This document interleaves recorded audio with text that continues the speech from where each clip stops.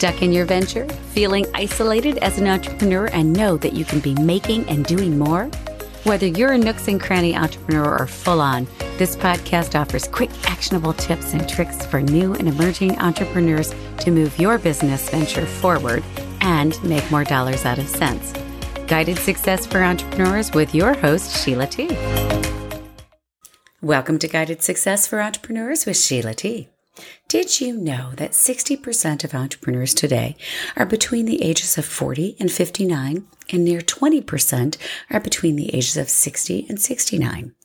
I can't say it was particularly surprising, as so many that are nearing retirement age have decided retirement isn't for them, or they can't afford to retire and jumping in to create their own income. And others are just tired of not having control over their careers or income and leaping away from corporate to jump into their own.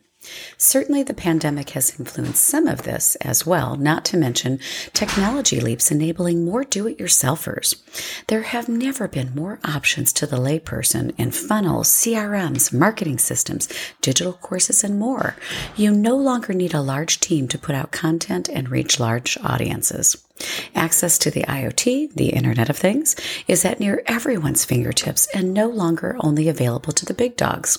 Now anyone can easily create interfaces for controlling and monitoring projects, and there are pre-designed widgets to get you up and running quickly. At the same time, email is making a bit of a comeback, although I've said that email has never died and is still effective. And blogs and podcasting, which have been around for quite some time, but they're turning more towards video to appeal to the social media content drive. Now, I got to tell you, I just can't quite switch my mindset to all of you wanting to watch just me on the majority of these podcasts. Boring. And that was one of my points in doing a podcast. I don't necessarily have to dress or brush my hair, but I digress. While all of these technologies, movement towards more control over life, access to communities and resources, it can be overload. We've complicated business with some of these advancements, and it's also brought the entrepreneur's attention away from some of the critical components of a successful business. Whether you're just starting or you've been at it for a while, the enticement of dotting the proverbial I's and crossing the T's to keep up with the ever-evolving trends and tools can be the downfall of your business, because that's often a spend out of your business, more expenses.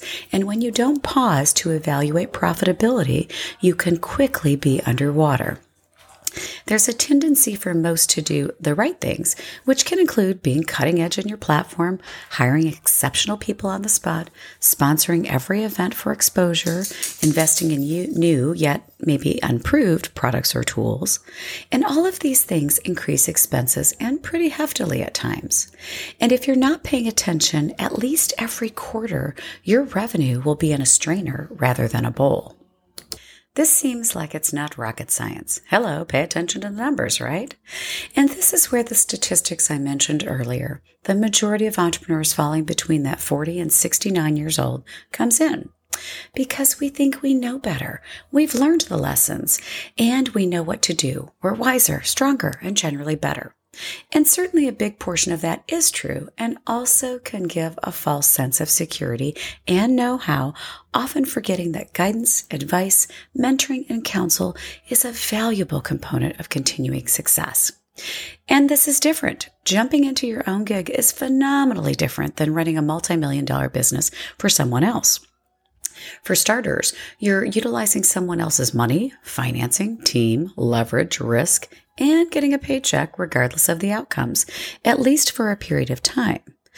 And of course, I speak from my own experience on this one.